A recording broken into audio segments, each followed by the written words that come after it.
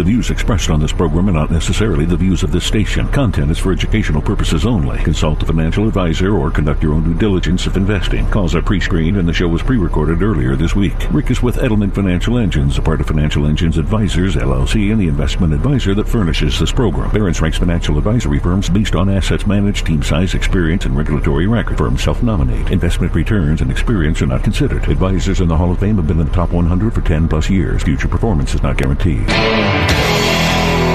This is the Rick Edelman Show. Barron's ranks Edelman Financial Engines the #1 independent investment advisor in the country. And Rick is in the Barron's Financial Advisor Hall of Fame. Now, here's Rick Edelman.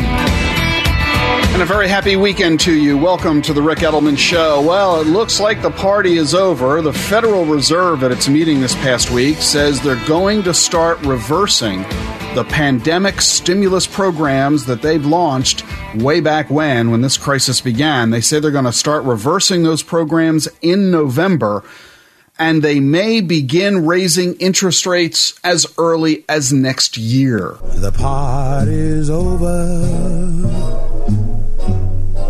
It's time to call it a day.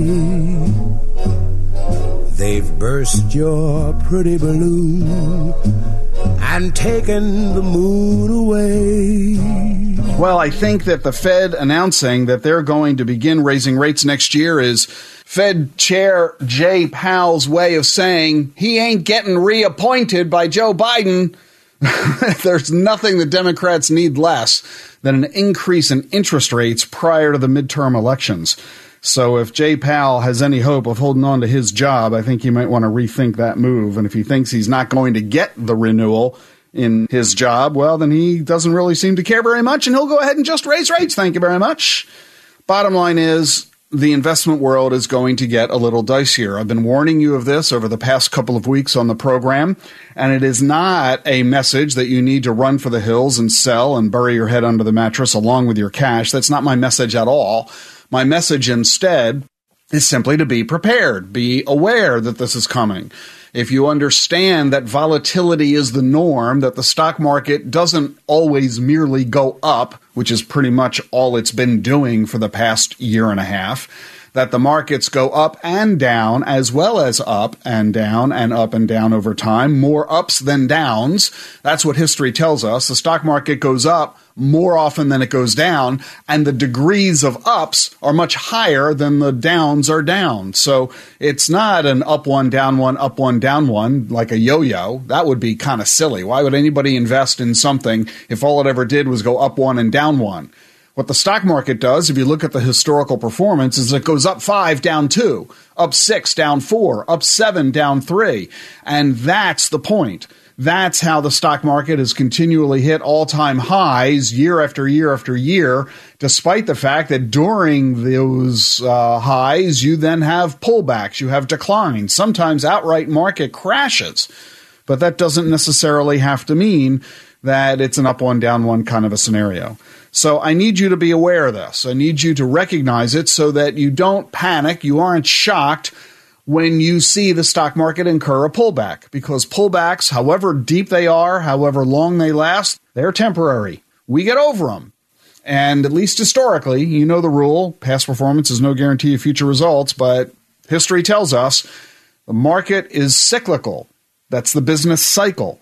It's growth, it's expansion, followed by recession and contraction. So we've had one heck of a growth and expansion over the past decade, not just the past year and a half, and inevitably there's going to be a pullback. Don't be shocked if it occurs. Reconfirm it's consistent with your long-term goals. If you don't need the money that you have invested for the next 3 to 5 years or more, you can leave it there even in the event of a market decline. This too shall pass is how the saying goes. But I have to ask you this question. In the context of this, we know why we're investing, right? It's to achieve future financial security in retirement. So I want to ask you a question. In fact, I want to share with you the results of a survey that asked this question. The survey asked people around the country, all of whom had at least $100,000 in investable assets. Now, that's important because this was not a survey of poor people. It didn't even include any poor people, people who don't have any money. These are wealthy Americans, people with $100,000 or more in investments. In fact, the average respondent to the survey had almost $500,000 in investments. So this was a survey asked of affluent Americans. And here's the question, and I want you to answer the question yourself. What will you need in order to retire in financial security? And I'll give you 4 choices. You'll need A, $300,000, B, $750,000, C, $1.7 million, or D, you'll need a miracle. Yeah, those were the 4 choices this survey asked of people who have $100,000 or more in savings. How much money are you going to need to retire in financial security? The number one answer by almost half of those surveyed said, D, I need a miracle.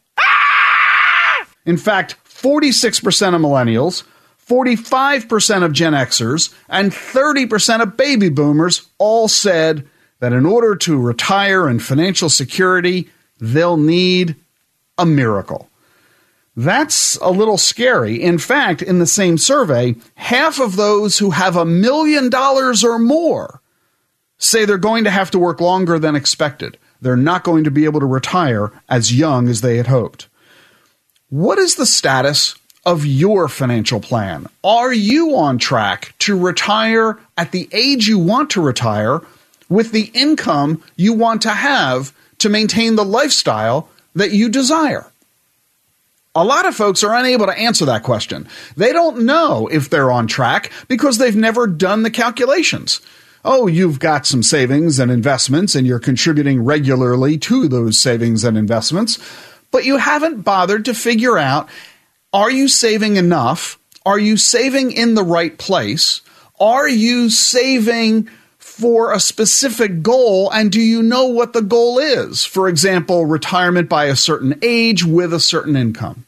Most Americans haven't even bothered to obtain a financial plan, and many of those who have attained a financial plan haven't updated it lately, or they haven't kept an eye on it to see if they're on track to fulfill the goals outlined by that financial plan.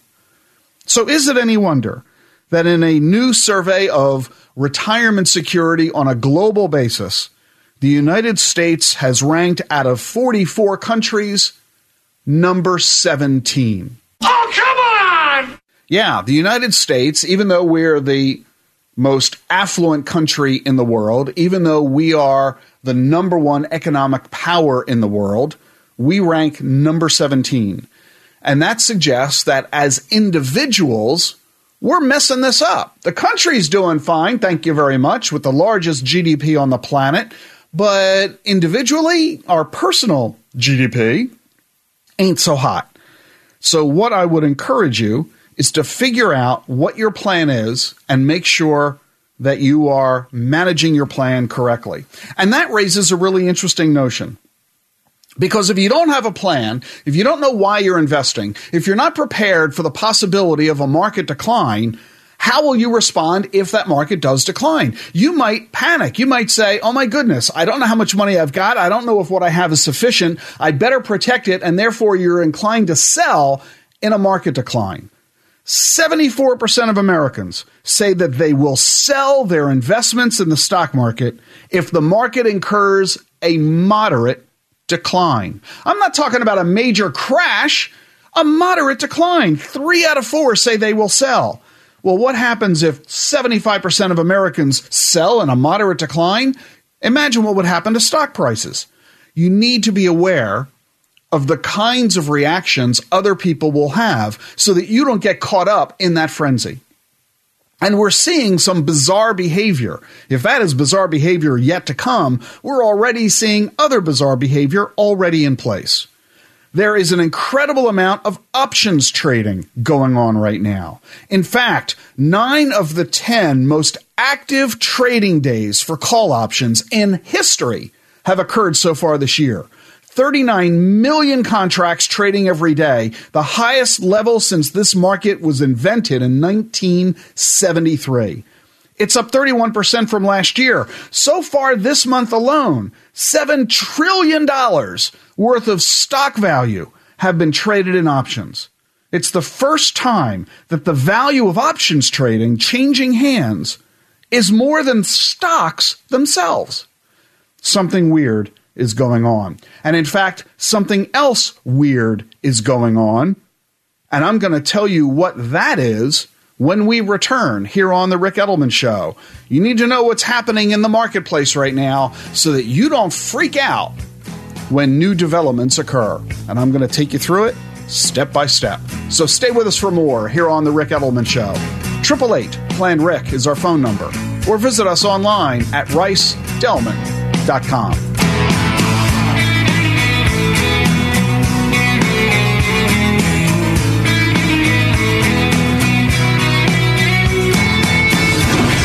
With the author of the New York Times bestseller, The Truth About Money, coming up on The Rick Edelman Show.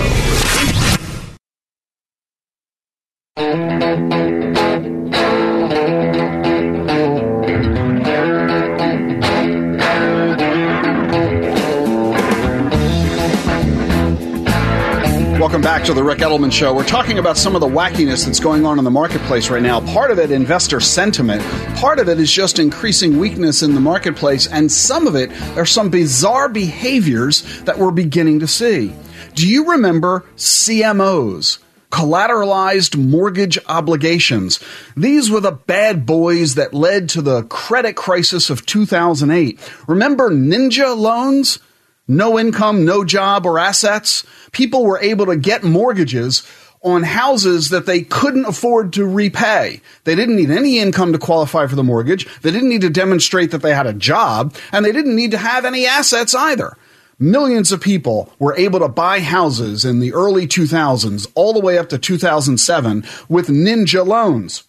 Well, why would a lender do that with such an incredibly high risk? Because the lender wasn't taking the risk. The lender would sell you the loan, make money on the sale of the loan, then take your loan, package it with other ninja loans, and then sell those packages to Wall Street. Investors bought them because of the interest they were earning, supposedly from those loan payments. Well, we all know what happened. The investors got stuck holding the bag. The homeowners couldn't make their mortgage payments. They defaulted on their loans. With the loans defaulted, the CMOs became worthless. The investors who bought the CMOs lost all their money, and, well, that was the 2008 credit crisis. Well, those ninja loans are gone. That was part of the regulatory repair that the government made and that the marketplace adapted to. So those problems no longer exist so that we don't have a repeat of 2008 regarding homes. But ninja loans are still here. In fact, you can now find them in the version of buy now, pay later deals. You know, you can buy now, pay later on just about anything. You want to buy televisions, furniture, even a Peloton stationary bicycle? You can buy now and pay later. Those Peloton bikes cost $1,500. By the time you add in all the accessories, we're talking $3,000. And Peloton will sell you those bikes on a buy now, pay later deal. A loan for 1 year up to 4 years. What does Peloton do? I mean, they're in the business of making and selling bikes, not in the financial business. So Peloton packages those loans and sells the package to Wall Street, who then sells them to investors. Just like the CMOs of 2008. Peloton so far has done 6 deals totaling $2.2 billion. 3 of those deals involve loans that are unsecured and pay 0 interest. Nearly $1 billion worth of that stuff. Who's buying it? You better hope that you're not. You better hope that the mutual fund or ETF you bought isn't buying it. This is an illustration of the kind of wacky products that are existing in a market that is becoming superheated. And here's something else that is kind of crazy to consider. Do you know what an ETF is? An exchange-traded fund. Let me ask you a second question. Do you know what a digital asset is, like Bitcoin? Here are the wacky results of a recent survey. Americans report that they are more familiar with Bitcoin than they are with ETFs. 32% say they know what an ETF is. 39% say they're familiar with Bitcoin. There's something wrong here. I mean, I'm a big fan of Bitcoin and digital assets and blockchain. You know that. We talk about it often here on the program. But for Americans to know more about Bitcoin than they do about exchange-traded funds, one of the most fundamentally solid types of investment structures available in the marketplace, there's something wrong here. But wait a minute. Why might it be that so many more Americans are familiar with Bitcoin than they are with ETFs? Well, when's the last time you saw an ETF advertised on television? That's kind of the point, isn't it? You see, the world of digital assets is growing up. It's mainstreaming, and we're beginning to see a lot of advertising by companies in the crypto space, and they're advertising to a more common, greater degree than we are seeing by the ETF industry, even though the ETF industry is much bigger. Sports fans, in fact, say they're twice as likely as non-fans to say that they're familiar with Bitcoin and digital assets. In fact, they're 3 times more likely to say they're very familiar. Why sports fans? Because that's where the digital asset world is advertising. FTX has their logo on the umpire uniforms in Major League Baseball. Crypto.com is sponsoring the UFC and Formula One. We're talking a $40 million deal. Crypto.com is also sponsoring the NHL's Montreal Canadiens. FTX is a sponsor of the National Basketball Association's Miami Heat. StormX is a sponsor of the Portland Trail Blazers. XBTO is sponsoring Major League Soccer's Inter Miami team. And Algorand has just done a $100 million deal with the Drone Racing League. That's not all. You've got individual players that are getting behind this. FTX has global ambassadors, Stephen Curry, he's a guard for the Golden State Warriors, and Tom Brady, the famous quarterback of the Tampa Bay Buccaneers. And Blockfolio has secured as global ambassador Trevor Lawrence. He's the quarterback of the Jacksonville Jaguars. No wonder sports fans know far more about Bitcoin than the average American. So what do? If you're an ETF promoter, if you're a mutual fund company who offers ETFs, what do you do in the face of all of this competitive threat? Well, one of the biggest ETF players, Invesco, is now rolling out ETFs backed by Bitcoin and other digital assets. They're partnering with Galaxy Digital. Further demonstration of the mainstreaming of both ETFs and digital assets. So we're seeing the two worlds come together. And just to give you an illustration of how this new mainstreaming is sometimes leading to a bit of silliness, just as Peloton selling a Ninja loan is becoming silly, well, we've got now news that a hamster is trading crypto. Well, you say we try that one again, huh? Yeah. Since June, somebody has taken a hamster and adopted the wheel that the hamster runs on. The wheel, the way the hamster does it, determines which digital asset gets bought and whether it is actually a buy or a sell. The decision that the hamster makes is sent to a real trading platform. Real money is being used. How did the hamster do? Well, since June, the hamster's account is up 20%. That's better than Bitcoin. That's better than the NASDAQ 100. It's better than Warren Buffett and Berkshire Hathaway's, and it's better than the S&P 500. So, it looks like all you got to do to make a lot of money is hire a hamster. Well, maybe that's not exactly correct. So we're going to talk about the craziness that's going on in the world of digital assets from one of the biggest players in it, Michael Saylor of MicroStrategy is going to share with us why he's such a big believer of Bitcoin and the bet that he's taking with his multi-billion-dollar company. You're listening to The Ric Edelman Show. Every week I like to bring you the latest and greatest in the field of exponential technologies. We've heard of robots being developed all over the place. Well, now there's Cassie, a bipedal robot, meaning a robot with 2 feet. Cassie just ran a 5K in under an hour. She's made by Agility Robotics. It's basically a mechanical set of legs with a battery pack on top, and it's going to be hard for humans to eventually keep up with our robots in a race. Meanwhile, there's a problem in the UAE, the United Arab Emirates. It's a desert out there, and it is hot. They just hit a record high this summer of 125 degrees. There's not a lot of rain, even though there are a lot of clouds. So what is the UAE doing? Cloud seeding, releasing silver iodide into clouds. It does make it rain, but environmental fears persist. So they've developed a new technology, 6-foot-wide drones that fly at low altitudes. Sensors measure the temperature and humidity, and a charge emitter delivers electric charges into the clouds, causing it to rain. Since they started using these drones, it's environmentally friendly, and it is raining more, but they can't prove that it's because of the drones.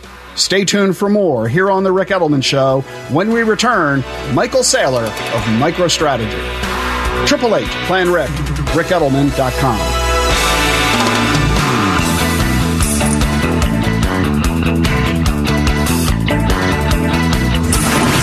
For more information on what you need to do now, go to RicEdelman.com. That's RicEdelman.com.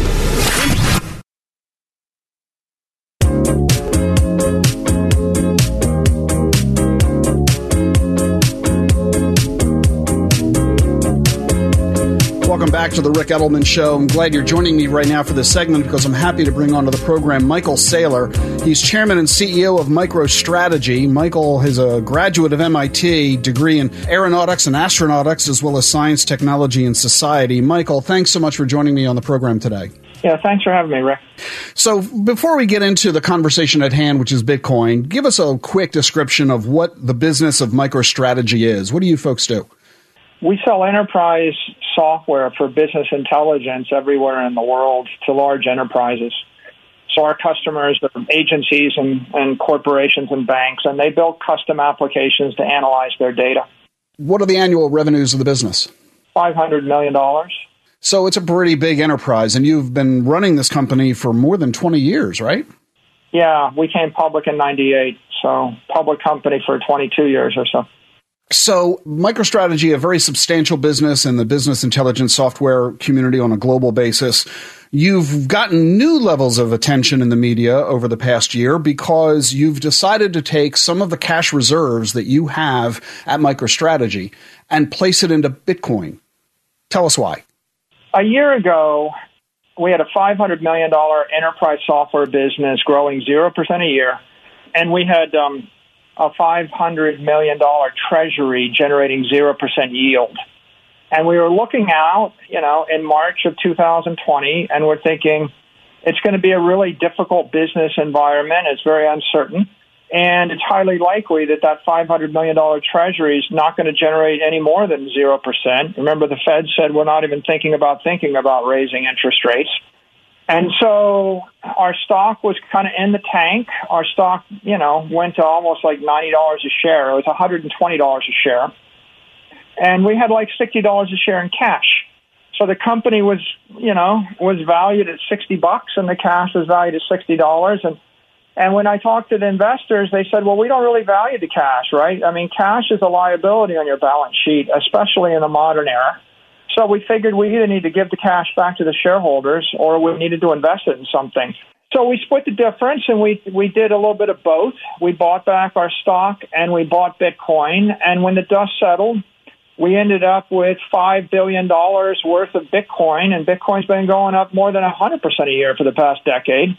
And that success really energized our brand and our employees and our customers, and now our core business is growing 10%.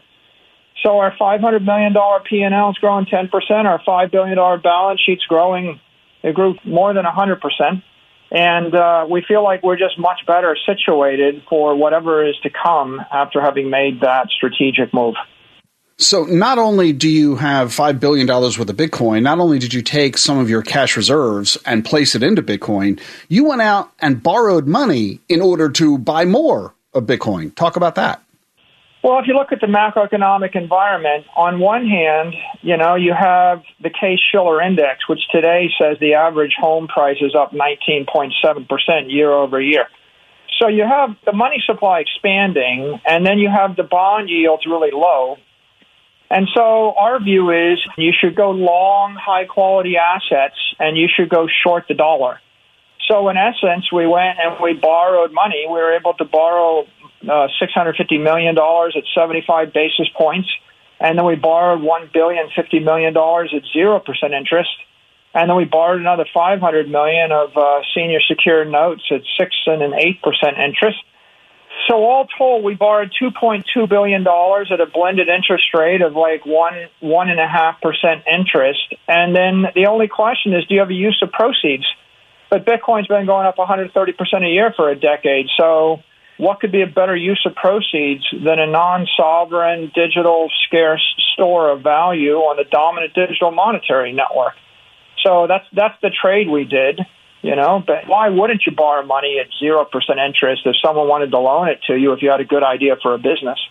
So, okay, I get it. The interest rates are 0 point nothing, and there's a lot of money sitting in cash, not earning anything. It's getting actually eroded due to inflation. So you want to put the money elsewhere. Of the entire universe of investment opportunities, you chose Bitcoin. Why Bitcoin as opposed to something else?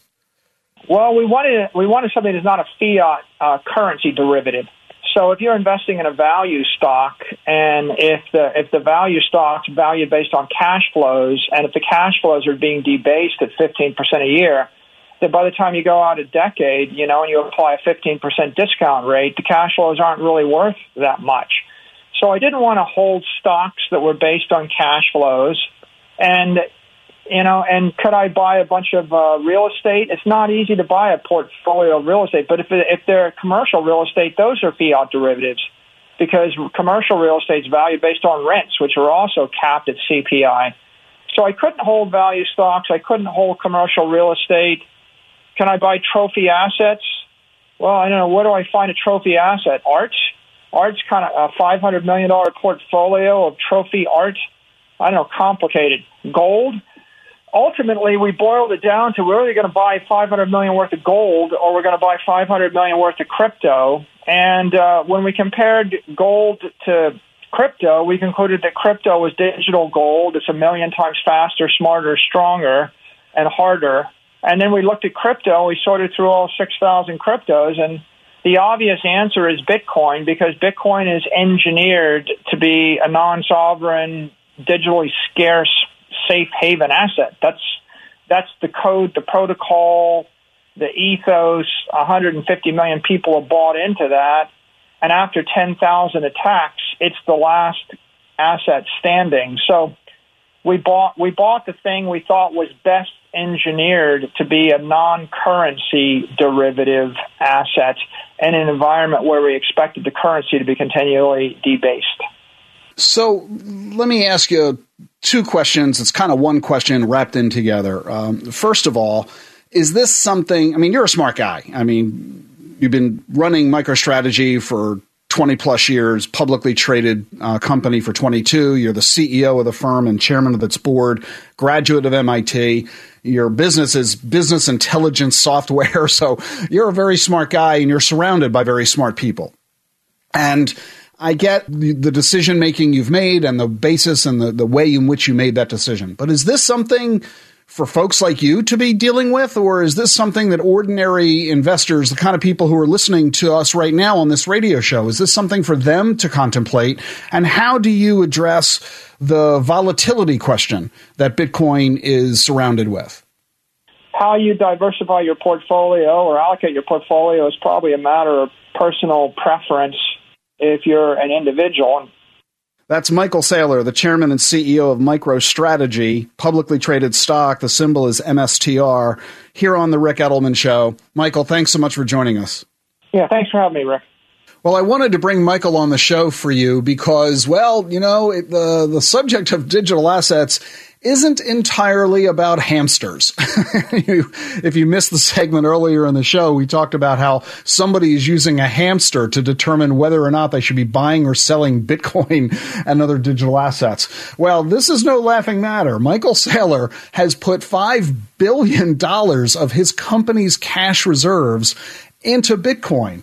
He's got a pretty strong opinion about this. Is this something that I would recommend that you ought to do? Well, let me give you my take on this, which is reflective of the view we have here at Edelman Financial Engines.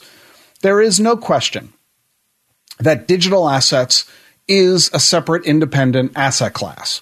There is no question that it is an emerging asset class, and emerging is code for risky. Anything that is new and emerging is relatively untested, unproven, uncertain, and although it's looking good and the opportunities seem to be there and the future looks bright, well, we've seen Bitcoin's performance over the past decade, 5 crashes so far, and it's pretty much widely expected that crash number 6 is at some point in somebody's future. So we need to keep all of this in check. Yes, riskier assets clearly have the opportunity for higher returns. That's the whole investment thesis, isn't it, on Wall Street? Risk and return tend to go together. High risk give you high potential of returns, but also high potential for losses. So what's the approach that we recommend? Well, number one, don't invest until you have education. Make sure you know what it is you're doing. Number two, limit your investment to 1% of your portfolio. If it's 1% and it blows up, so what? That's not going to destroy your future retirement security. But if it goes well, as Michael is hoping that it will do for his company and as it has historically has done, a 1% exposure can have a meaningful impact on your total portfolio return. Number three, prepare for volatility, because that, to date, has been Bitcoin's experience. And number four, don't be surprised if it becomes worthless. If you're willing to go through those 4 steps, then you might want to talk with your financial advisor about whether digital assets are right for you. I'm Rick Edelman. You're listening to The Truth About Money. 888-PLAN-RICK. That's 888-752-6742. Or visit us at rickedelman.com. That's ricedelman.com.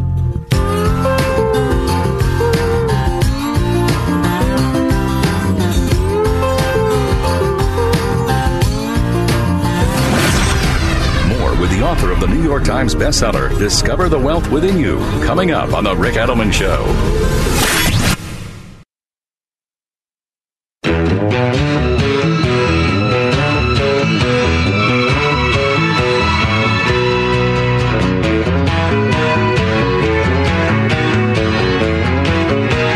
Welcome back to The Rick Edelman Show. You know, we've been talking about the dynamic environment we have in the world of investing today, and the different investment opportunities that exist. Never before has the need for you to work with a financial advisor been greater. I think that point was well made in our conversation with Michael Saylor a few minutes ago about these wacky new investment opportunities. When I say wacky, I mean newfangled, never before encountered, that are now available in the marketplace today, and new volatility in the stock market and so on. So you need to hire a financial advisor. That's a given. Check that box. But there's a financial advisor, and then there's a financial advisor. What's the difference between the two? A single word: fiduciary. Is your financial advisor a fiduciary or not? Fiduciary means, by law, your advisor is required to serve your best interests. They cannot give you a recommendation that doesn't serve you ahead of them. There are 3 kinds of advisors out there: stockbrokers, insurance agents, and registered investment advisors, RIAs. Stockbrokers are not required to adhere to the fiduciary status. Insurance agents are not required to adhere to the fiduciary status. Only RIAs, registered investment advisors, licensed under the SEC or their state regulator are required to adhere to the fiduciary status. Of course, registration with the SEC doesn't imply any particular level of skill or knowledge. There have been efforts by the government to make all advisors everywhere follow the fiduciary status. This goes all the way back to the Obama administration. The rules that have been proposed by the Department of Labor have been attacked in law, have been attacked in the courts. Courts have rejected the regulations. New rules have been written. There have been delays issued because of industry response and resistance. Now, the fiduciary rule is supposed to take effect on December 20. So, it's only 2 months away. You would think that finally, all financial advisors dealing with retirement accounts everywhere, whether they're a broker, an agent, or an advisor, are all going to adhere to the fiduciary status. Well, not so fast. A letter was just written to the Department of Labor. The letter is asking for a delay of a year for the implementation of the fiduciary rule. Who wrote the letter?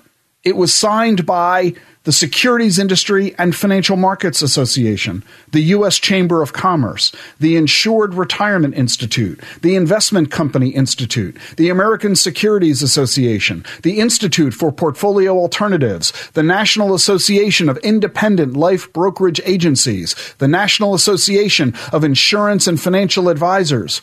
They all submitted the letter and signed it to the Department of Labor, saying there is uncertainty about how the fiduciary rule might be exempted and how it could require further guidance or rulemaking regarding the definition of fiduciary. The letter said, and I quote, "Firms are very hesitant to accept fiduciary status." You can't be serious, man. You cannot be serious.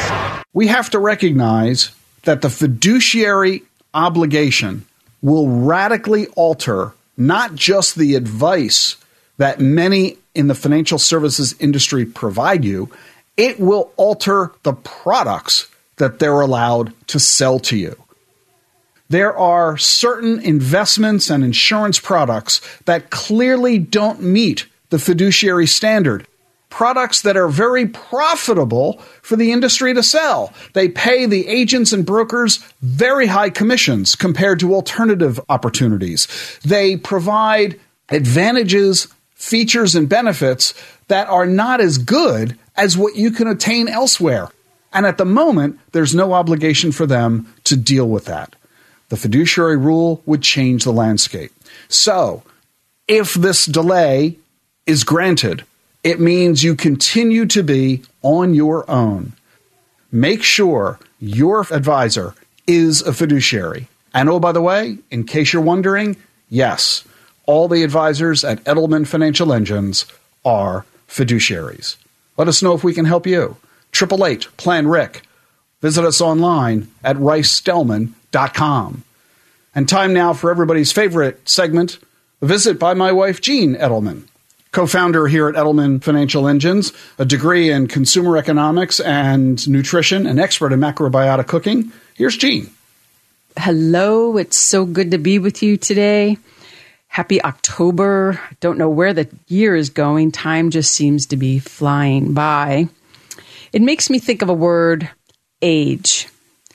A-G-E, 3 small letters, yet they can be so potent.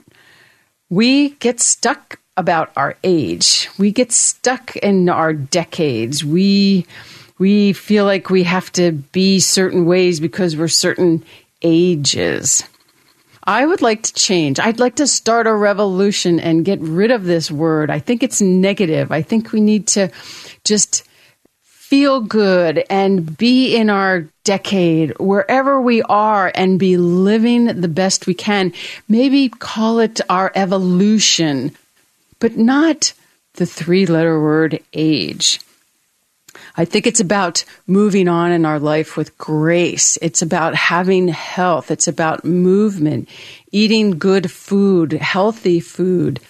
I was chatting with someone the other day, and she was sharing that her husband enjoys acupuncture. And I was saying, I love acupuncture because it helps move the stagnation from our body, because our life gets stuck in our body. And if we're not moving, or acupuncture or acupressure or massage or yoga or Tai Chi, if we're not moving our life out of our body, we are going to have dis-ease. And that's what it is. It's our emotions, our years on this earth get stuck in this physical being, and then we feel the aches and the pains. And that's not the point. The point is to move on gracefully. My mom's 85 and she still plays tennis and is looking forward to learning pickleball as soon as her community has the courts put in. I mean, that's what it's all about. Get rid of this number and just have great self-care. So I just want to give meaning to these three little letters. A, the negative part of it is that we anchor. We shouldn't anchor into where we are, what decade this is. And we shouldn't have angst about, where we're going and having more evolutions on this planet and in this body. We need to look forward to it. Think about all the things that we've learned and the wisdom we have gained. That's what it's all about. G is for gratitude. Having gratitude for each day helps us live each day to the best of us, the best that we can be. And E is for eternal. We are eternal. Some piece of us, some membrance of us will always live on somewhere. And so we shouldn't fear it. We shouldn't fear as the decades move on. It is a fact, death and taxes. We have to pay taxes, and at some point, this body will expire, and we will take our last breath here. And we should have the greatest smile on our face, because it is a life well lived, and we had many, many grateful days in this life and wonderful people to love and be around. And so that's what it's about. Don't get stuck with this three-letter word of age. Just be full of life. Go learn new things and enjoy the day. Enjoy this fall. Enjoy the change of season. Enjoy the cooler weather. Enjoy taking care of you. Have a great week, everybody. That was Gene Edelman here on The Rick Edelman Show. And as always, thanks for joining us on the program today. Remember, our full podcast has even more, including the latest on inflation, what you can personally do about it, and of course, more of your phone calls. So listen to this week's podcast at rickedelman.com. See you next week.